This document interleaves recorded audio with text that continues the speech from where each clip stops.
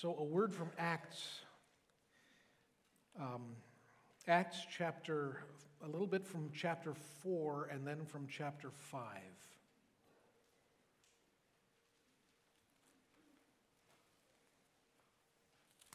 The story of Ananias and Sapphira is the very first part of chapter 5, but I think it's really helpful to start reading at chapter 4, verse 32.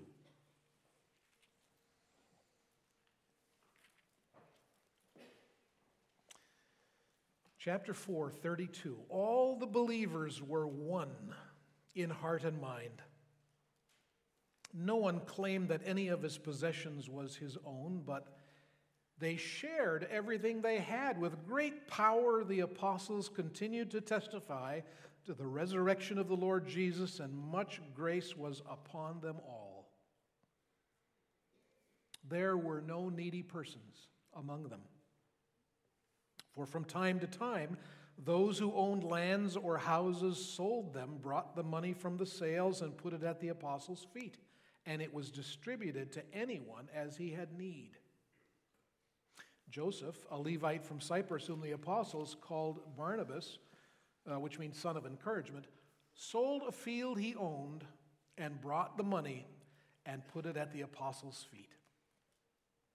Now, a man named Ananias, together with his wife Sapphira, also sold a piece of property. With his wife's full knowledge, he kept back part of the money for himself, but brought the rest and put it at the apostles' feet. Then Peter said, Ananias, how is it that Satan has so filled your heart that you have lied to the Holy Spirit and have kept for yourself some of the money you received for the land? Didn't it belong to you before it was sold? And after it was sold, wasn't the money at your disposal? What made you think of doing such a thing? You have not lied to men, but to God. When Ananias heard this, he fell down and died. And great fear seized all who heard what had happened. Then the young men came forward, wrapped up his body, and carried him out and buried him. About 3 hours later, his wife came in, not knowing what had happened. And Peter asked her, tell me, is this the price you and Ananias got for the land? Yes, she said, that is the price. Peter said to her, how could you agree to test the Spirit of the Lord? Look, the feet of the men who buried your husband are at the door, and they will carry you out also. At that moment, she fell down at his feet and died. And then the young men came in, and finding her dead, carried her out and buried her beside her husband. And great fear seized the whole church and all who heard about these events. Anything but safe.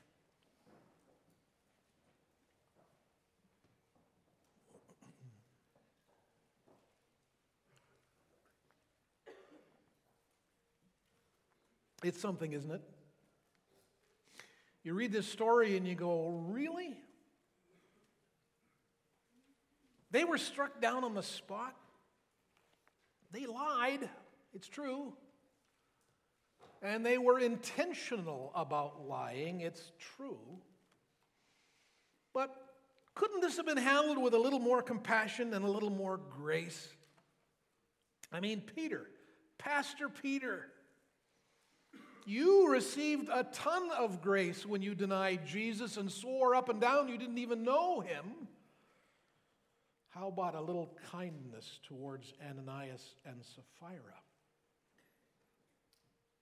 Pastor, couldn't you be a little more pastoral?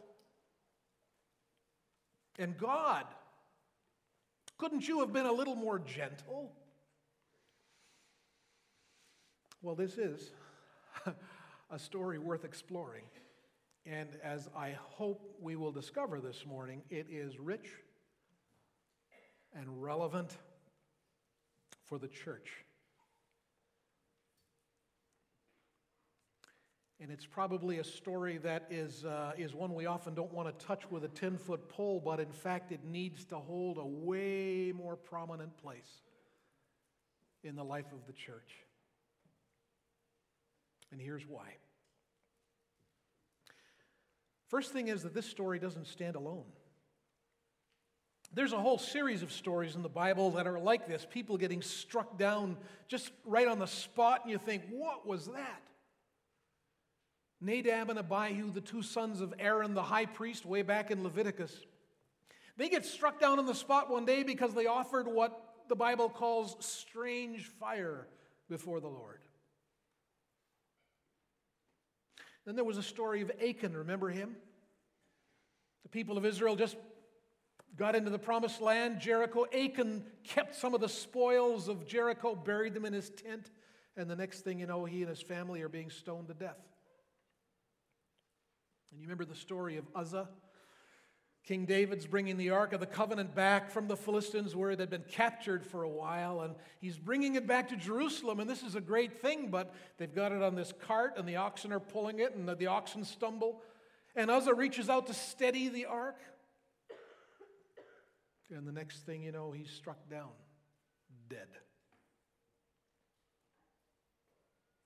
These are stories that occur at key moments in the life of God's people, at new beginning moments. And that's the point. This Ananias story and Sapphira's story, this also happens at a new beginning moment.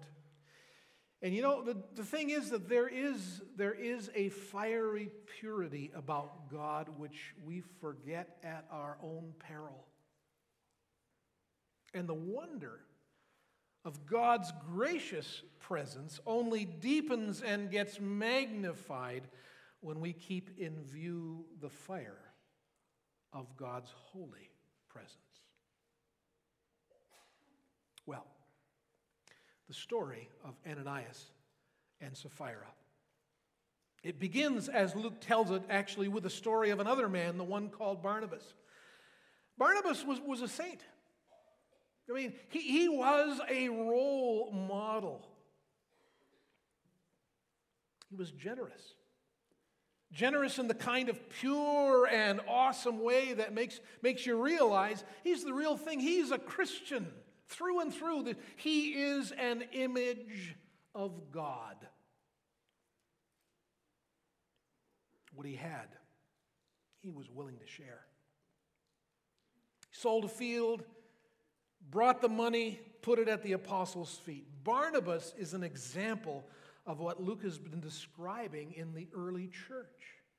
Right? You can read those kinds of beautiful descriptions of the early church a couple times early in Acts. And it's like Luke is describing this newborn church in the way that you and I might describe a newborn, the way parents or grandparents might describe a newborn child. Right? When you listen to a parent or a grandparent, I mean, this one is the cutest. This one is bright, really precocious.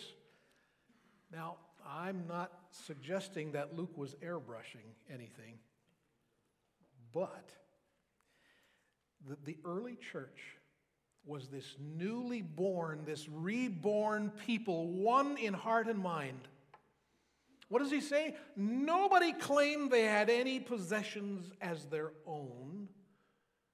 This was such a newborn young church, they didn't know the word mine yet. They shared everything they had. They were kind, they were gentle. The fruits of the Spirit lived and acted, and these people were generous.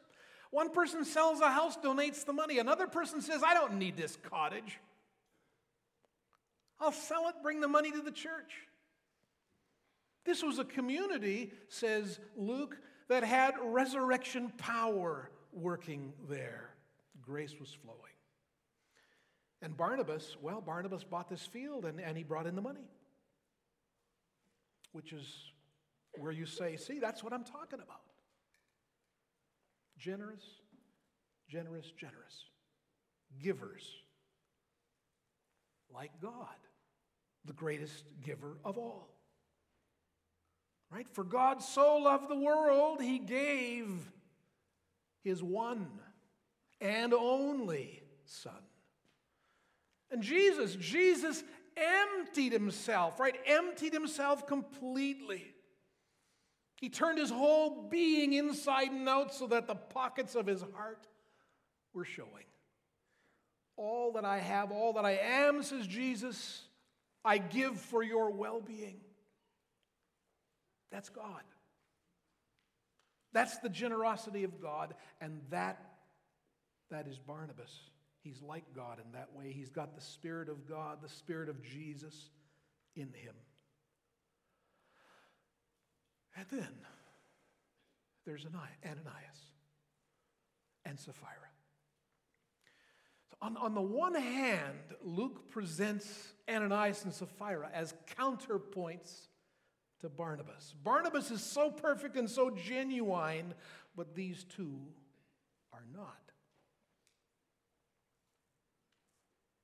They are actors, which you may know is precisely the Greek word, what the Greek word hypocrite means. Actor. Who you are on the inside is one thing, and who you present yourself to be on the outside is something else. Now, a good actor is so convincing that you forget this person is an actor. Right? They almost become that other person.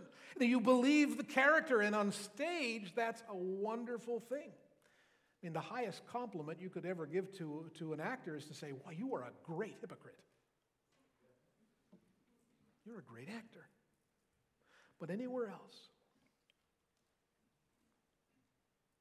Now, you know, we all present ourselves a little nicer on the outside.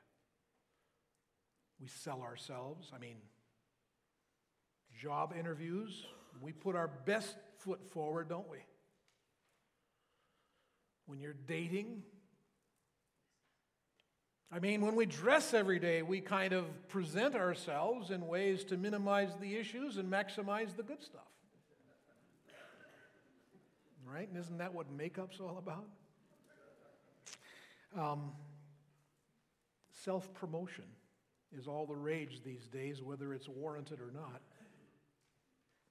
And in fact, our whole economy is built on the premise that we can appear to be and pretend to be the proud owners of anything money can buy, even if we don't own it at all.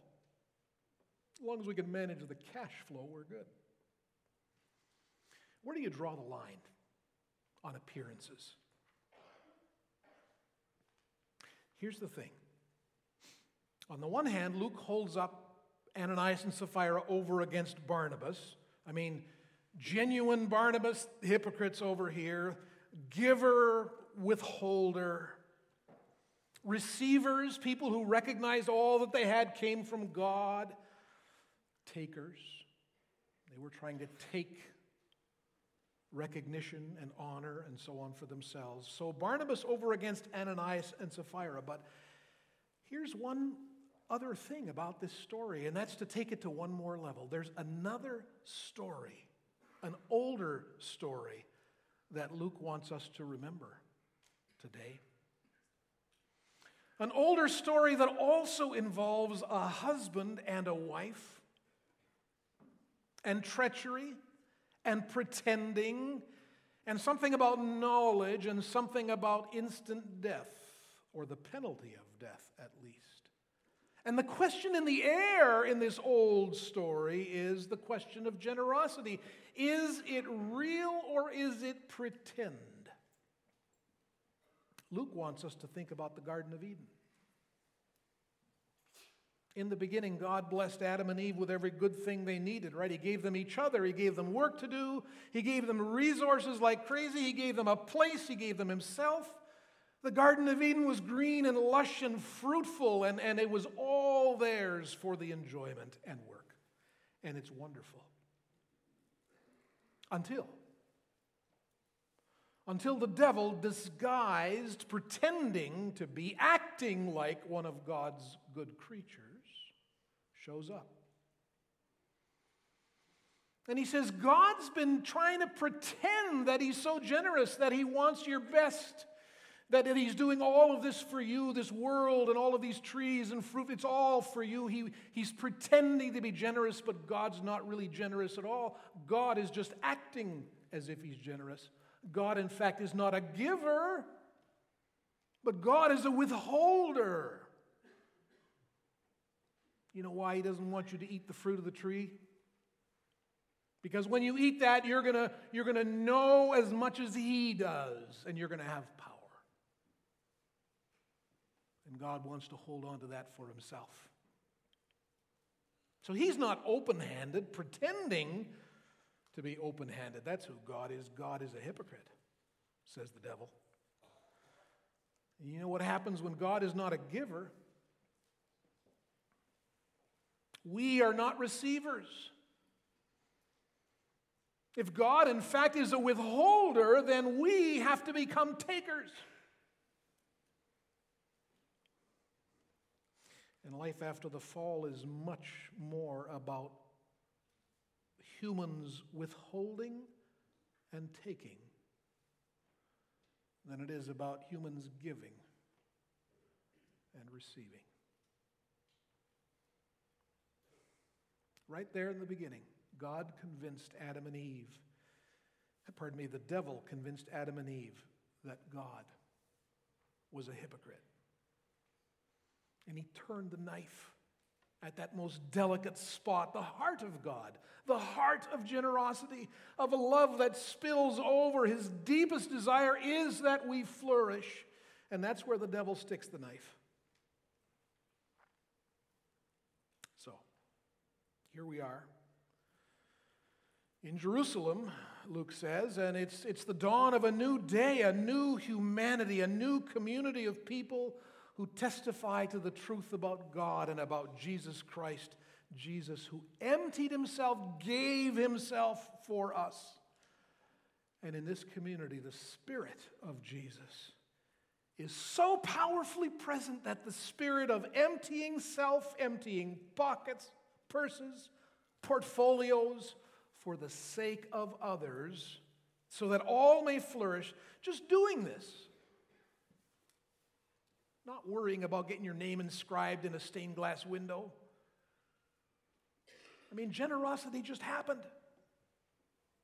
I belong to you, and you belong to me, and we belong to each other because we belong to Jesus. As God has dealt with us, so we deal with each other. Paradise. And then along come Ananias and Sapphira, disguised as members of the church family, disguised as Christians, pretending to be generous, like Barnabas, and the others.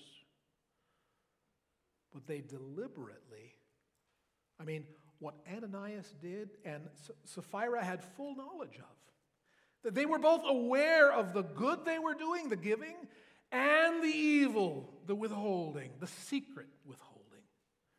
They had knowledge of good and evil. And they set out to make themselves appear as generous as the others, generous like God is, but in fact they were takers. They wanted the recognition. They wanted the honor of being these images of God, these generous images of God, without actually being that way. And it's such a foolish thing. Because it was so unnecessary. They didn't have to give all the money. Peter makes that clear.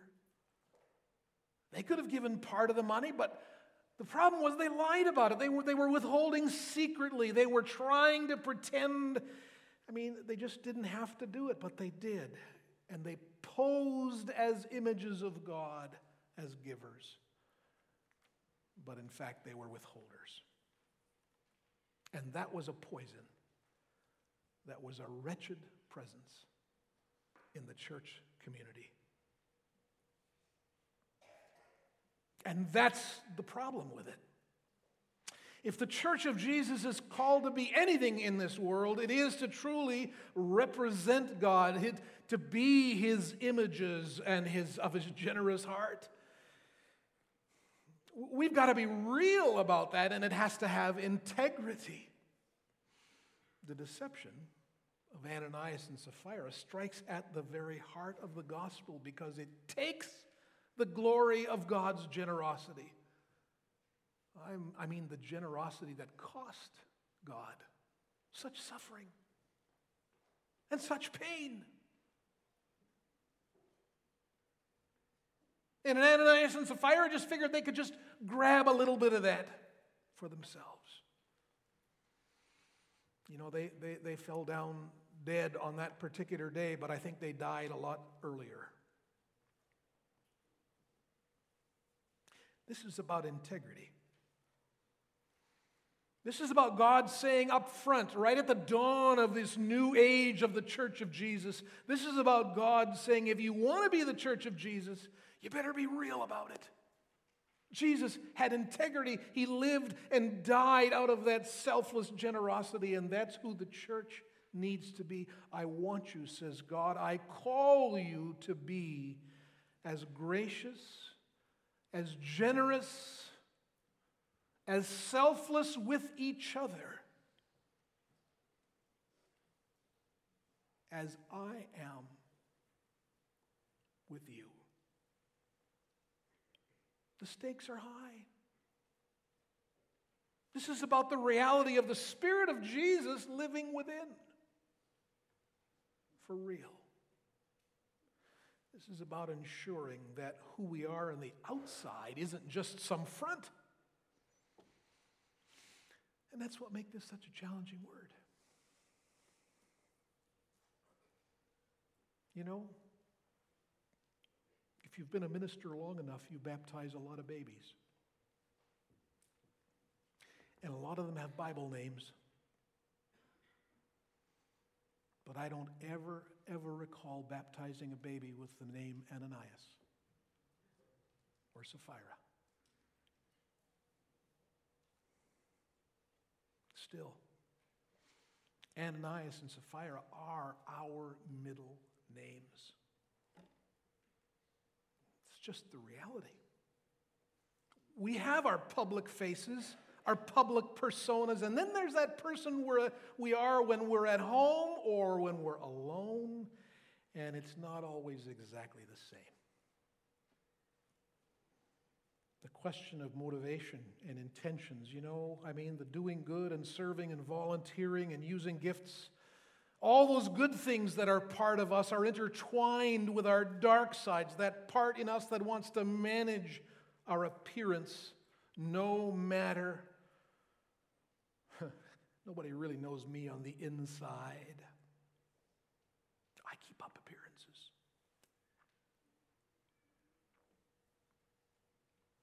It is a huge temptation for us in the Christian community to say the right words, do the right things, appear as if we have things in order, that we are respectable enough.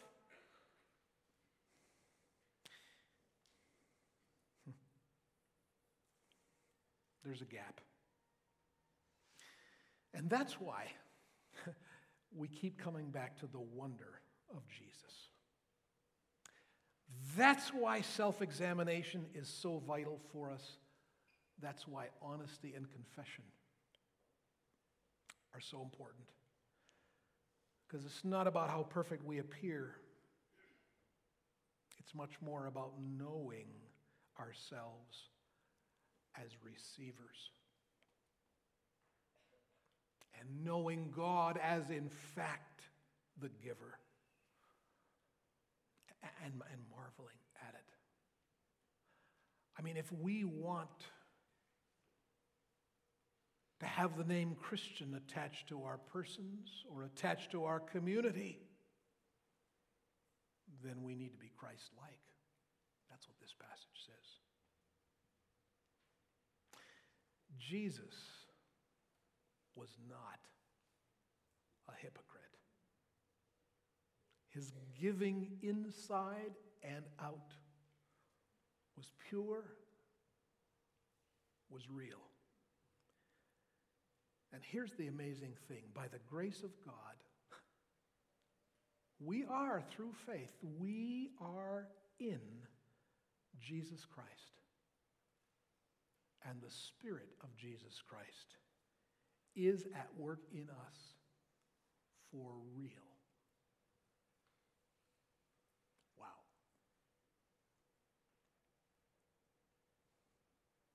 Anything but safe, but awfully good. Amen. Let's pray a moment.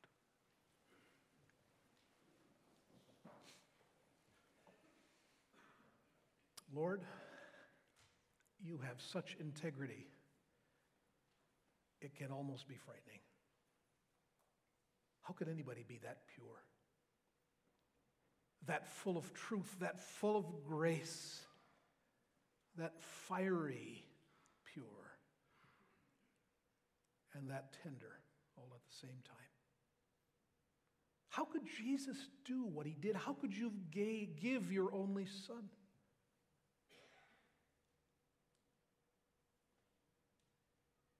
And we look at ourselves, Lord God, and we cringe because that kind of integrity is mind-boggling.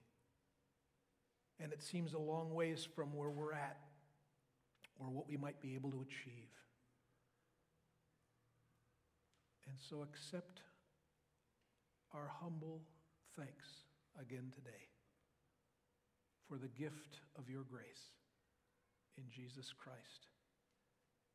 May the depths of your generosity keep on overwhelming us until the day we see him face to face. Meanwhile, Lord, open our eyes and our ears and allow us to swallow in a beautiful way the gospel of Jesus as we gather around the table today. In Christ we